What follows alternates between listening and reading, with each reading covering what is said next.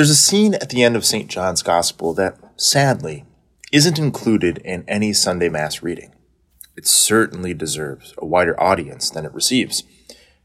You may remember, after Peter has made his threefold declaration of love for Jesus, Peter turns and sees the beloved disciple John following behind. Peter asks Jesus, "Lord, what about him?" Jesus replies, "What if I want him to remain until I come?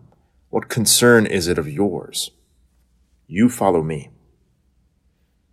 That's Jesus' way of saying, "Peter, mind your own business." The Pharisees in today's gospel would do well to heed Jesus' advice to Peter. The Pharisees had no official status or authority in Jewish society.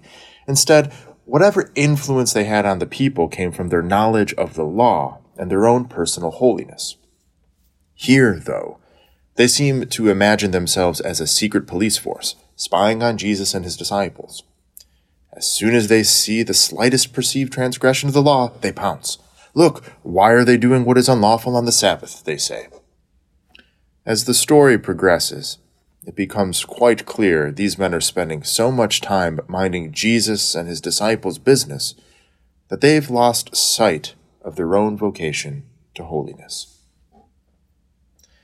There's something harsh in the saying, "Mind your own business."